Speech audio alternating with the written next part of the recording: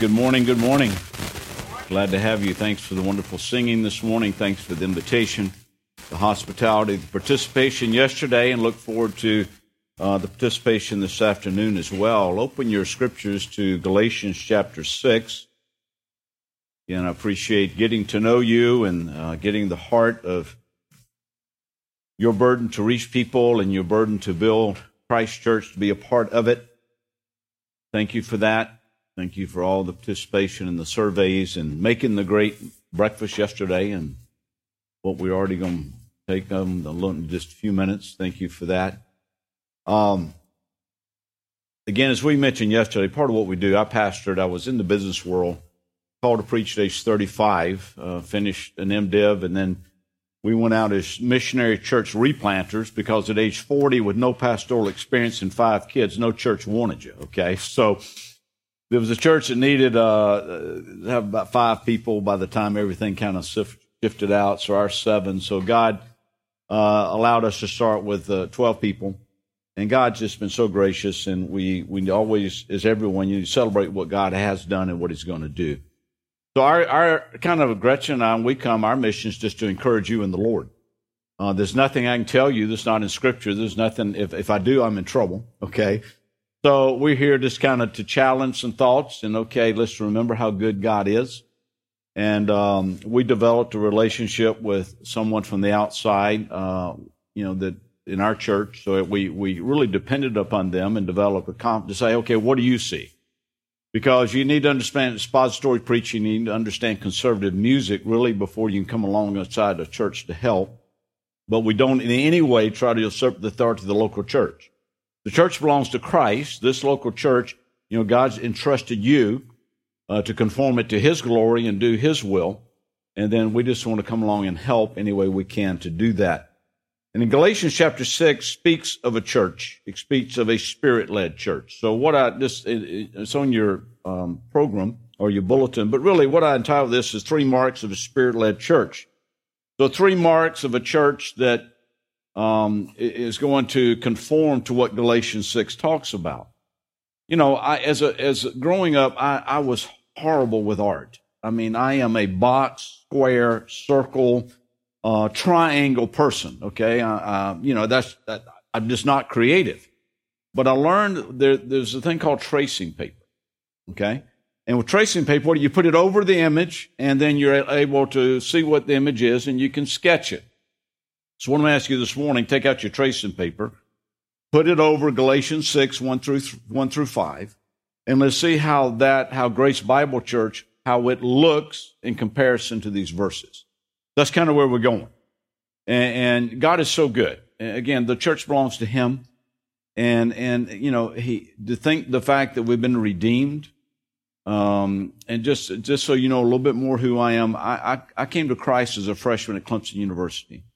And I'm so grateful for the drawing power of God, and then God sending the right messenger with the right message, with the right attitude at the right time. I mean, that's another whole story. My wife was reared in Catholicism, and God saved her in a similar way by someone bringing the message to her, and through God's drawing power, redeeming her. And then so as adults, we got into Bible-believing churches, and we married at a little bit later age. We have 5 children, and 2 of our 3 sons are pastors, so they're preaching the word this morning. Very grateful for that. But there's one thing about a church this size for those with children. Our children got to sit on the front row in a small church and see what God is doing. So there are a lot of advantages of a smaller church, especially with children, especially with young people. They get to participate, and they're able to sit on the front row and see God work. And to me, that was one of the privileges of pastoring a smaller church. You can see that happening. And so we attribute really two of our sons being called to preach as a result of that. So we're thankful. So, and we love our other 3 too. So it's not that those in the ministry have some special position. They don't, okay? You serve where God's put you, in the place where God's put you. But anyway, Galatians chapter 6. I want to read verse 1, and then we'll go to the Lord in prayer. Galatians 6, brethren, if anyone is caught in any trespass, you who are spiritual, restore such a one in a spirit of gentleness, each one looking to yourself so that you too will not be tempted. Father, we need you this morning. Father, we thank you this is your church. We thank you we can open your word. We have your spirit. So, Father, I beg of you, you'll take all this and put our hearts and minds into this passage. And, Father, I pray that we'll see ourselves as you do, and we'll see others as you do. And, Father, as a result of that, we'll be able to say, okay, Lord, we need to change our church to be like this church. Father, we thank you for this in Jesus' name. Amen. 3 marks, Spirit-led church. What is that? Number 1, confronting. Look at verse 1. First mark of a Spirit-led church is confronting. You are to confront your brother or sister. Several key words in verse 1 we want to define. Brethren, so this is written to believers, brothers and sisters in Christ. If anyone is caught, so what is caught? Caught is like caught alive in a snare. Okay, so caught alive. Think of we got coyotes in our neighborhood. Okay, so they put out coyote trap. And they to catch them alive, all right? And so entrapped, enslaved, so they are caught in, what are they caught in? Notice what it says. What is the word here? In any what? Somebody talk to, what does it say? Trespass, a named sin. So someone, brethren, if anyone is caught, ensnared in a named sin, you who are what? Spiritual. Okay, now we're picking up in Galatians 6. But if you go back to Galatians 5, starting in verse 16, it says what? There's a command, walk in the Spirit. So those who are walking in the Spirit, Galatians 5:16. So those who are spiritual, another key word here is restore. All right, so as we dissect verse 1 to set the stage for this, those who are spiritual restore such a one in the spirit of gentleness. And most of you may have heard what this word restore means. It means to make profitable again. It's used in several ways. In the medical way, if you have a broken bone, what happens? You immobilize that bone in order to restore it, to make it useful again. It's also used in the fishing world. So you think of the context of a fishing term in this day. When Christ would call some of his disciples around the Sea of Galilee, what were they doing? They were fishing. They had their nets. In fact, some of the scripture says they were mending their nets while mending their nets. So why did they have to mend their nets? Because as they would throw out the nets along the bottom of the Sea of Galilee, the lake has rocky bottom. It would tear the net. So what good is a net if it has big holes in it if you're going to catch fish? It is not good. So they would mend the nets. They would restore the nets to make them useful or profitable again. So that's this word restore. And how do we do that? With the spirit of what? Gentleness. Again, go back to Galatians 5:22. Part of the fruit of the Spirit is this word gentleness. So as we look at this whole part of verse 1, it says, let's review it again. Brethren, brothers and sisters in Christ, if anyone is caught alive or caught in a snare in sin, you who are spiritual, you who are walking in the Spirit, you are to go and make this person, restore this person, with a spirit of gentleness, not harshness, and we are to do this. This is what we have to do. So we are to confront. All right. So why is this one of the hardest commands in Scripture to obey? Why is it? Several questions you may ask. Who am I to do this? Right? Who am I? I don't have my spiritual act totally together, so who am I to go and confront someone in their sin? Who am I to judge another like this? And by the way, this is Pastor Stevenson's job, right? It is his job to go do this. No, that's not what it says. It says brethren. So, it says, brethren, if anyone is caught in any trespass, you who are spiritual, restore such a one in the spirit of gentleness. So as we do this, notice what it says, you who are spiritual. So you're to go and restore them with the spirit of gentleness, using the word of God and the Spirit of God to go and restore this person. But why is it we may give them unbiblical help? We may send them to a psychologist, a psychiatrist, or get the latest book out of some book list or the Christian bookstore that is not biblical information. I remind you of Psalm 1. It says this, how blessed is the man who does not walk in the counsel of the wicked, nor stand in the path of sinners, nor sit in the seat of scoffers, but his delight is where? In the law of the Lord. In his law he meditates day and night. So those who are spiritual, you take the word of God to love with the spirit of gentleness in order to restore. So we are to confront a brother or sister or confront others. But notice the end of verse 1, it doesn't stop there. You're to confront yourself. Okay? You got to confront yourself. Each one looking to yourself so that you too will not be tempted. Okay, so there's the idea here, as we go and confront our brother and sister that's caught in sin, at the same time, we've got to look at ourselves to make sure we are not tempted in the same way. And you may think to yourself, there's no way I would be caught in this sin that my brother or sister is caught in. If you think that way, you're deceived. You're not thinking of yourself biblically. Look at Scripture. Look at godly men in Scripture who get ensnared in sin. God's given us examples throughout Scripture. King David would just be one.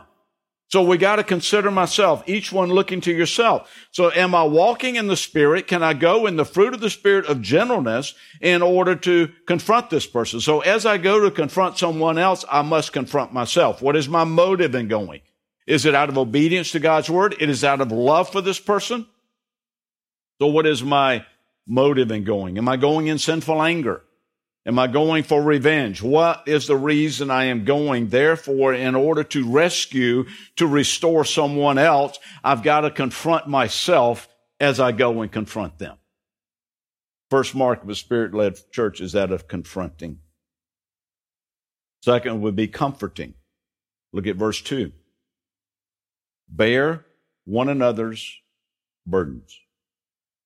Bear one another's burdens. This word bear has the idea of bringing your shoulder to help somebody carry something. And it's very important, especially if you would, just go ahead and somewhere make a note of this word burden here in verse 2. This is a crushing, heavy load. This is a load that one person is not made to bear. All right, so this is bear one another's burdens. Now, please understand, in verse 1, it's your responsibility to go and confront them. But you go and confront them. You just don't leave them alone. You come beside them and help them carry this load they're carrying. So as we go and confront, then we go and we help them bear one another's burdens. We come along beside them. Pastor Stevenson read the passage of the Spirit of God, the whole promise of the Holy Spirit. The Holy Spirit is called, in some of your Bibles may have the note, the Paraclete, right? He comes along beside us.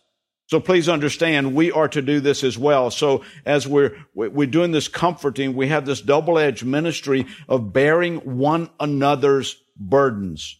This is one of those things you encourage people. You come along beside them. You do not take ownership of their sin, but at the same time, you don't leave them alone after you've confronted them. They need you. All the one another's in the Bible that are to be done within the church, this is one of those. Bear one another's burdens. We help them carry the load. We pray for them. We come beside them as they are caught or trapped or overcome in a sin. Now, let's please understand there are seasons where we may have brothers and sisters overcome in a sin, but there may be a season where you may be simply overwhelmed. Okay, there's a big difference being caught alive in a snare versus being overwhelmed with some of just the pressures of life. Okay, so we got to understand that life does bring heavy things. And life may bring heavy things that seemingly impossible demands on your finances, your times, your patience, or anything like that. But please let's understand, you have an obligation within this church that if you are overwhelmed, not overcome, I'm coming to you. Overwhelmed, you have the responsibility to come to your church leaders. I'll give you this passage, James chapter 5. You should know it well, starting in verse 13. Is anyone among you suffering? Then let him pray. Anyone cheerful? Let him sing praises. Then verse 14. Anyone among you sick? This is the way it's worded. Then he must call for the elders of the church, and they are to pray over him, anointing him with oil in the name of the Lord. So please understand, verse 1, we go. Verse 2, we help someone carry the load. And if you are overwhelmed and you need help carrying the load, you have a responsibility to reach out to the leadership of this church to let them know what's going on. They cannot read your mind. You know, as Gretchen and I were transitioning out of our local church in Rock Hill, I had, so I got this message from a lady, and they were very dear to us.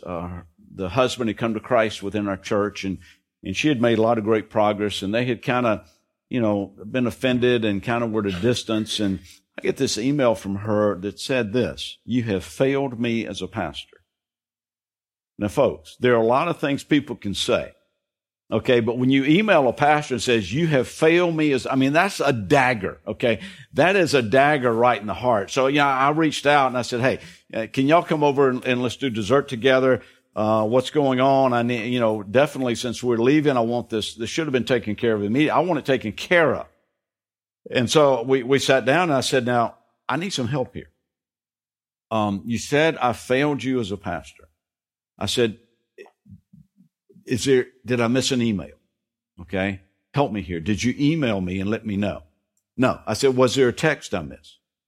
No. And in our church, we use connect cards in the bulletin. I said, did you fill out a card and maybe I didn't get it? Oh, no. I said, well, how have I failed you? Well, you did not help me when I needed help. I said, okay. But how did I know? Oh, you should have known. You should have known I was struggling this just because of the... Now, folks, listen. I appreciate her thinking that I have greater knowledge than I do. That's a compliment. But the negative is what? Here she was mad at me in James 5:17. I said, no, wait a minute. You had an obligation to call for the leaders of the church. So I don't know what's going on in your life, but I do know that we're to go to others if they're caught in a sin. But also, if you're overwhelmed, don't think that your pastor or somebody in this church knows that. You have an obligation to reach out and let people know what's going on. So again, this is that double-edged ministry of bearing one another's burdens. But look at the end of verse 2. This is what it says. Bear one another's burdens. Why? And thereby fulfill the law of Christ. Now, I understand we're picking up Galatians 1. I'm just preaching I'm picking up in Galatians 6. I'm preaching one message to you. But please understand the book of Galatians, but if you study it out, this word law is mentioned 32 times. So this is a huge theme within the book of Galatians. So 32 times the law of Christ, the law is mentioned. In fact, just go back to Galatians 5:14. Look at that verse. It says, for the whole law is fulfilled in one word. In this statement, you shall love your neighbor as yourself. Same thing's repeated in John 13:34. A new commandment I give to you, that you love one another, even as I also have loved you. You're to love one another. So if you look at this, my focus should be to fulfill the law of Christ. Your focus should be to fulfill the law of Christ. Again, look at verse 2. And thereby fulfill the law of Christ. So how do I fulfill the law of Christ? I do it by loving you. I do it by loving others.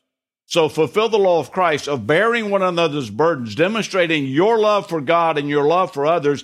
As you're bearing these burdens, you are fulfilling the law of Christ. So let me ask you a question. How well are you bearing another's burdens in this church? Just look around. All right, there are 3 sections. 1, 2, 3. So just look in this section. You look in this section. Name me prayer requests of several people within your section. Tell me something somebody in your section is going through that you're praying for them right now. So are you really bearing one of those burdens? Are you really loving each other in such a way? Because when you're loving each other in that way, you're fulfilling the law of Christ. So got to ask, how are you fulfilling the law of Christ? This is the mark of comforting. We are to bear one another's burdens. We are to do that. We must do that. We've got to understand this is what is being taught here. Now, let's look at the third mark. Galatians 6, verse 3, the third mark of the Spirit-led church. First was confronting, comforting, but now considering.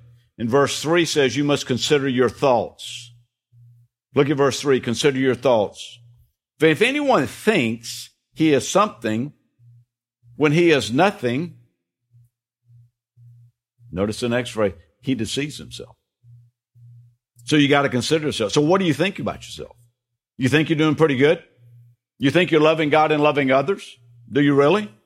This verse says in reality, you may not be. You may be deceiving yourself, false reasoning, causing myself to think that I am doing something that I'm really not, or I'm really loving God. In reality, I'm not. Is it easy to be deceived? Yeah. Yeah. One way to avoid deception is this. Sit down with your spouse, people that you know that love you, that will be in the spirit of gentleness will tell you this. And you ask them this question. Where could I change one way to be more like Christ? Okay, when you do this, you got to be willing to receive some input, okay? So don't do this if you're not approachable. But sit down with your spouse. Sit down with your mature children. Sit down with a brother or sister in this church and say, where can I change in this one way to be more like Christ? And therefore, it will help not being deceived. Because I'm telling you, it is so easy to be deceived. It is so easy to be deceived. We all can be deceived, and we can deceive ourselves. Several years ago, many years ago, our church was very small. We had a dear lady in the church. Her name is Ruth. And Ruth came to me after a Sunday service. She said, Pastor, my stepfather is having surgery, and he's severe diabetic. They're most likely going to amputate both legs, and he may not make it through the surgery. Could you go visit him? And, as a pastor, that's great. Love to go visit him. Then she said this, Pastor, he's the most wicked man I've ever met. Okay? Well, I'm very sarcastic. Okay? So I'm thinking to myself, not telling her, yeah, right. You deal with a lot of people, and you've been through life a lot, and you're saying, yeah, I've heard this before. But I'm going to visit him. The great thing about a pastor going to a hospital room to visit, the people can't go anywhere. They're stuck. You've got to capture the audience, really. So I go in the next day, and I said, Ruth, be happy to go. And so I went in and knocked on the door and I introduced myself. So Ruth's sister was sitting just inside the hospital room door. And she looked up at me, and I never met her. And I said, I'm Marshall Fant. I'm Ruth's pastor, and I've come to visit your dad. And she said, you're who? I said, I'm Ruth's pastor. You're a pastor? I said, that's right. She got up and left. Okay. So then I go over. You deal with a lot of different situations. So I go over. This man's name is Ed Perkins. So Mr. Perkins in the bed. I said, Mr. Perkins, I'm Marshall Fant. I'm Ruth's pastor. And I understand you're facing some pretty serious surgery tomorrow, and I just wanted to come up and talk to you a few minutes. And he looked at me again, repeated you're who? I said, I'm your daughter Ruth's pastor. You got to remember, this is an older man. His glasses were really, really thick because he's got diabetes. He's looking at both legs being amputated. He looked at me the best he could through his glasses. He turned over and faced the wall. Okay. So I just said, Lord, I need grace here. So I said, Mr. Perkins, I just want to tell you a few minutes about the love of Jesus Christ. Because again, what did Ruth say? He was the most wicked man. Now, I don't know what that means. I did not ask details on what he had done. I didn't want that, right? But I knew, okay, there's some pretty significant things in this man's life that had happened. So I just sat there with he was facing the wall, but I'm sitting there going through the gospel with him, telling him the love of Jesus. And I said, Mr. Perkins, when Christ died, he shed his blood to cover all sins of all men of all times. I want you to know that if you trust Christ, your sins will be forgiven. I said, the only sin that will not be forgiven is your rejection of Jesus Christ as the one that came to die in your place. I said, he's called the Messiah, the Christ, the promised one. He has come to die for you. And I said, when he was on the cross, he made a declaration, it is finished. I said, everything necessary for your sins to be forgiven has been done. You know this account. So I explained it to him with his face, again, going to the wall. So I went through, I emphasized the love of Christ. And I said, Mr. Perkins, I want you to understand that you can come to Christ in faith. And so I left, prayed, and walked out. And then as I walked out, went home, and so Gretchen asked, how'd it go? I said, it's one of those things. What do you do? How do you explain what just happened? But okay, so this was like on a Monday, so surgery's gonna be on Tuesday. So I looked in the The obituaries Wednesday. He didn't die, okay? And so Ruth hadn't called. So by Thursday, I said, I better go see what happened.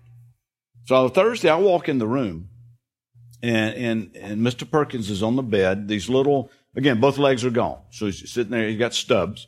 But he's on this little trampoline, the little bounce to take the pressure off the stubs, all bandaged up. And I walked in the room, and he had a smile and a countenance on his face. And I'm sitting there, what happened to you? And he said, Pastor, I'm the happiest no-legged man to ever live. I've trusted Christ to forgive me of my sins. Okay, see, I don't know if he had been deceived, thinking his sins could not be forgiven. I don't know. But there are people who have been deceived, thinking that they are so wicked that they cannot be forgiven through the sacrifice of Christ. So what I want you to understand here, as you do this, there are things that deceive us. So I want you to understand, as you take the message of Christ to others, there are people that have been deceived. Their minds have been blinded by the god of this world. But it's the power of the gospel that removes those blinders as God draws them and saves them. So let's please understand. So my question is, have you been deceived? Have you been deceived thinking that there are loved ones you haven't gone to? Have you been deceived thinking that you cannot bear one another's burdens? Have you been deceived thinking you are something but you're not? Because it is so easy to be deceived.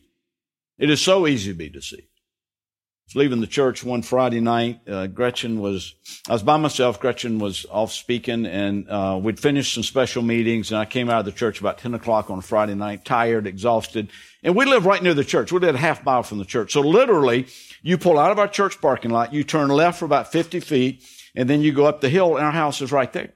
So I come out of the church parking lot, I turn right, left 50 feet, I turn right, and I got blue lights behind me. I'm sitting there.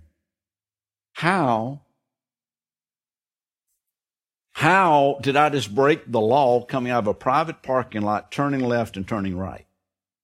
But I sat there, right? I mean, we had two cops in the church. We support them. So, I knew I'm going to keep my hands on the wheel. I put it in park. I sat there, right? You don't move. They run the license plate. They run your driver. They do all that, right? So I sat there patiently thinking, what in the world did I do? How could I be so stupid to break a law? What did I just do? So I'm sitting there and sat there. 5 minutes came, 10 minutes came, nothing. So I very carefully cut the car off. I very carefully slide, right? I didn't want to, right, we love policemen. We want it, right? So I'm being very careful about it. So I come out and there was no cop. My retina was tearing, and when my retinas tear, I get blue flashing lights coming out here.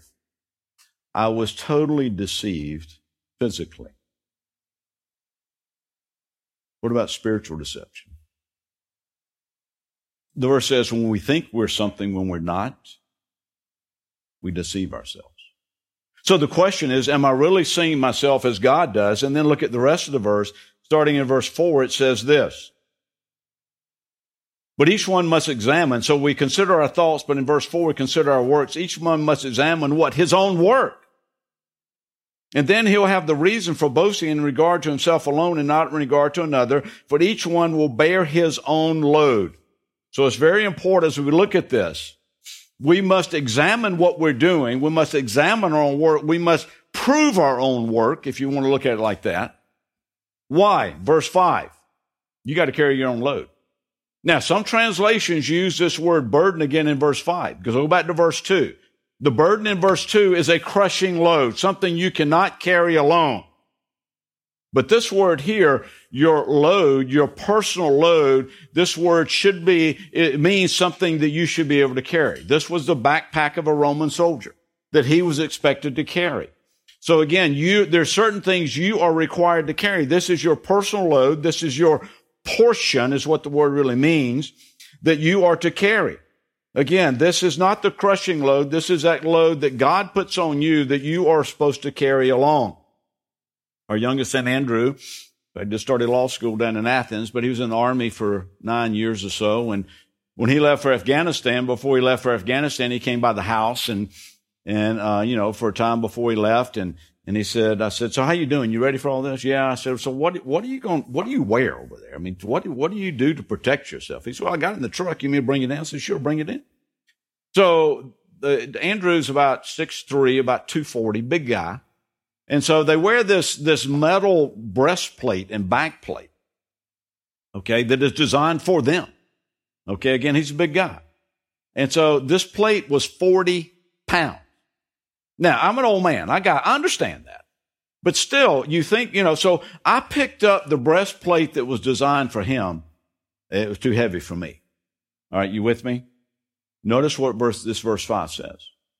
He says, for each one shall bear his own load. This is the load that God puts on you, and God knows exactly what you can take. You're never tempted beyond what you're able. He'll never put more there than you're able to handle. Okay, we got to understand here that you must bear your own load. You must bear your own burden. The same words used in Matthew 11, this is what it says. My yoke is easy and my burden is light. Same word here in verse 5. So as you are going through this and as you're thinking about this, folks, you have a load that you are to carry both in your life, in your family, and in this church. You have a load. You have a personal responsibility, and you must consider this. You must consider the work you're doing. Consider your thoughts, consider your work. This is the question I have for you. And again, in a small church, it's pretty, you feel like, okay, I can't do anything else. But if everybody did the same thing you did, as far as carrying the load, what would get done and what wouldn't get done? Yeah, I'll say that again. If everybody carried the same load you did, okay, and this is a load you can carry. This is not the crushing load. But if everybody did just like you did in this church, what would get done and what would not get done? Got to ask that. So are you carrying your own load? No, we'll forget I was saved out of a very liberal denomination, joined a little independent Baptist church that preached the Word of God, meeting in a funeral chapel. Okay, we met there as long as there wasn't a body in the chapel, then we had to go meet in a furniture store, okay? But, it was an old little funeral chapel and kind of like, okay, what do you do? This is where, I came out of a huge church, stained glass windows, seats 1,000, all the big organs and all that, and here I go from that to a funeral home chapel. So, but it preached the Word, right? So I joined this little church and they came to me and said, hey, we have a need. We have a need to teach children's church. All right, at this time, I'm probably about 24 years old, okay? Not married, no children. So I kind of said, okay, now what is it makes you think I really enjoy children? Now, I love children now. I mean, but when you're 24 and you're single, right? If you were that, go back to those days. I wasn't comfortable. I mean, I had a nephew, but really, I said, now, okay, now why is it you think I want to teach children? I'd rather be an usher. Let me go, mow the yard. Let me go do something like that. That we need somebody to do what? Teach children. So I said, I'll pray about it, but I am not led in any way. Well, you know what happens, of course. What? There was a need, right? Okay. Give me somebody in case they got to go to the restroom that can take them to the restroom. I'll be happy to do it. So folks, please understand there are needs that come up, especially in a small church. You may feel like saying, I don't want to do it. Okay. But if you don't do it, who's going to do it? That's simple. And remember, this church belongs to Christ, not to you. So we're serving God as we serve others within the institution He has raised up for us to worship Him through. So are you doing your portion? Are you carrying your load within this church, within your family, within your work? So 2 questions as we close. Again, Matthew 11:30. Christ says, He says, my yoke is easy and what? My burden is what? Light. We all are carrying burdens. We're all carrying things like this. The 2 questions as we close. Number 1, are you seeing yourself as God does? Right now. Or are you seeing yourself as God does? I was saved as a freshman at Clemson University. The next year, somebody discipled me one-on-one. I am so thankful that somebody mentored me spiritually, taught me how to pray, taught me how to study the Bible. And this is one thing he taught me. He says, and when you come to the Scriptures, before you open them to read it every day, he said, you ask this, Lord, confront me on my sin. Lord, confront me. Show me where I am in sin and where I need to change to be more like Christ. So I still pray that, Lord, confront me when I open the Scripture. So I got to ask myself, am I seeing myself as God does? And if you're not in God's Word, you're probably not going to see yourself as God does. Because God speaks to us through His Word. So are you in His Word to where you can see yourself as God sees you? Are you willing to sit down with another man or another woman and say, where do I need to change? So am I seeing myself as God does? That's a sobering thought. Because there is the great joy of the Spirit of God working through us in conjunction with the Word of God that leads us to repentance and confession and fellowship. This leads to joy. And folks, as we've been saved, we need the joy of the Lord and to be walking in the Spirit in such a way the joy of the Lord flows through us. And that happens when we can honestly say we see ourselves as God does. Secondly, do you see others as God does? Inside this church, outside the church. Do you really see your neighbor? Do you really see your lost family member? Do you really see, you fill in the blank, do you really see them as God sees them? Do you? Again, do we have, I blew up my left eye back in May 14th, so I don't have any hardly vision in my left eye right now. So this side, I really can't see much over here, okay? So I know I've got physical blind spots. I know that. But also, I'm wise enough to know I have spiritual blind spots. And I don't see people as God does. I see them maybe as I want to. People that irritate me.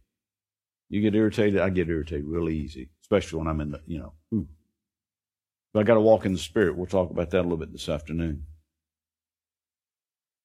But are we seeing people as God does? The woman at the well, John chapter 4, Christ saw the needs of this woman. The disciples didn't when they walked up.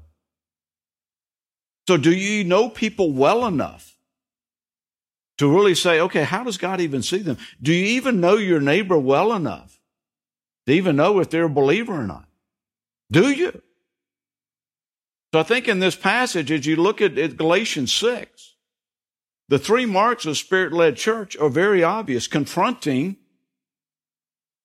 comforting, and then considering. And this is what we're to do. None of them are easy, but it must be done.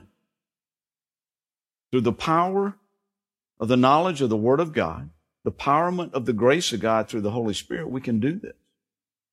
So where do you personally need to change? And as you change, how can God use that to make Grace Bible Church a church that's honoring to Him? So what is it you need to do this morning? The greatest privilege is just taking the Word of God and open up your heart and just pray, Lord, what do I need to change? I'll close with this. Years ago, I was still in the United Methodist Church. I did not have a lot of spiritual teaching. But I went to this conference, and they challenged you to make a list of everybody you had sinned against you and not asked forgiveness for. To take a day, open the Bible, go through the passage on forgiveness, and ask the Holy Spirit to search your heart. I did. Took a whole day. I had 2 pages of a legal pad of all these people I'd sinned against. I'd not asked forgiveness. So I said, Lord, thank you. Now I've got to do something with this. So one by one, I went and found these people long before internet, okay? Found them, something called long-distance phone calls, to find out where they were. And then by God's grace, every person in that list, I went and asked in person, would you forgive me? This is how I sinned against you. And God restored me to all these people. You know what I realized when I was preparing this message? I need to do the same thing with everybody God's brought into my life that does not know Him. I've never done that. I'm 65 years old. Been a pastor since 1995. And I realized this morning as I was going back through this sermon, I'm confessing to you, I've got the 2 or 3. But maybe we need to do that and start seeing more people as God does. And say, Lord, be drawing them and let my life intersect their life. So again, 2 questions. Do you see yourself as God does? And do you see others as God does? Father, we thank you for your word. Father, we thank you your word is alive and powerful. We thank you that Jesus Christ is the resurrected Savior. We thank you that we can live in the power of the resurrection as we live for him. So, Lord, where we need to change, please convict us of that. And as Grace Bible Church, as we just say, okay, how can this church even do a greater job of glorifying you, Father? Let the church change. But Father, we need you. We cannot do this in our own spirit. We don't want to do it in our own spirit. We need you to help us do this. We thank you for this time. In Jesus' name, amen.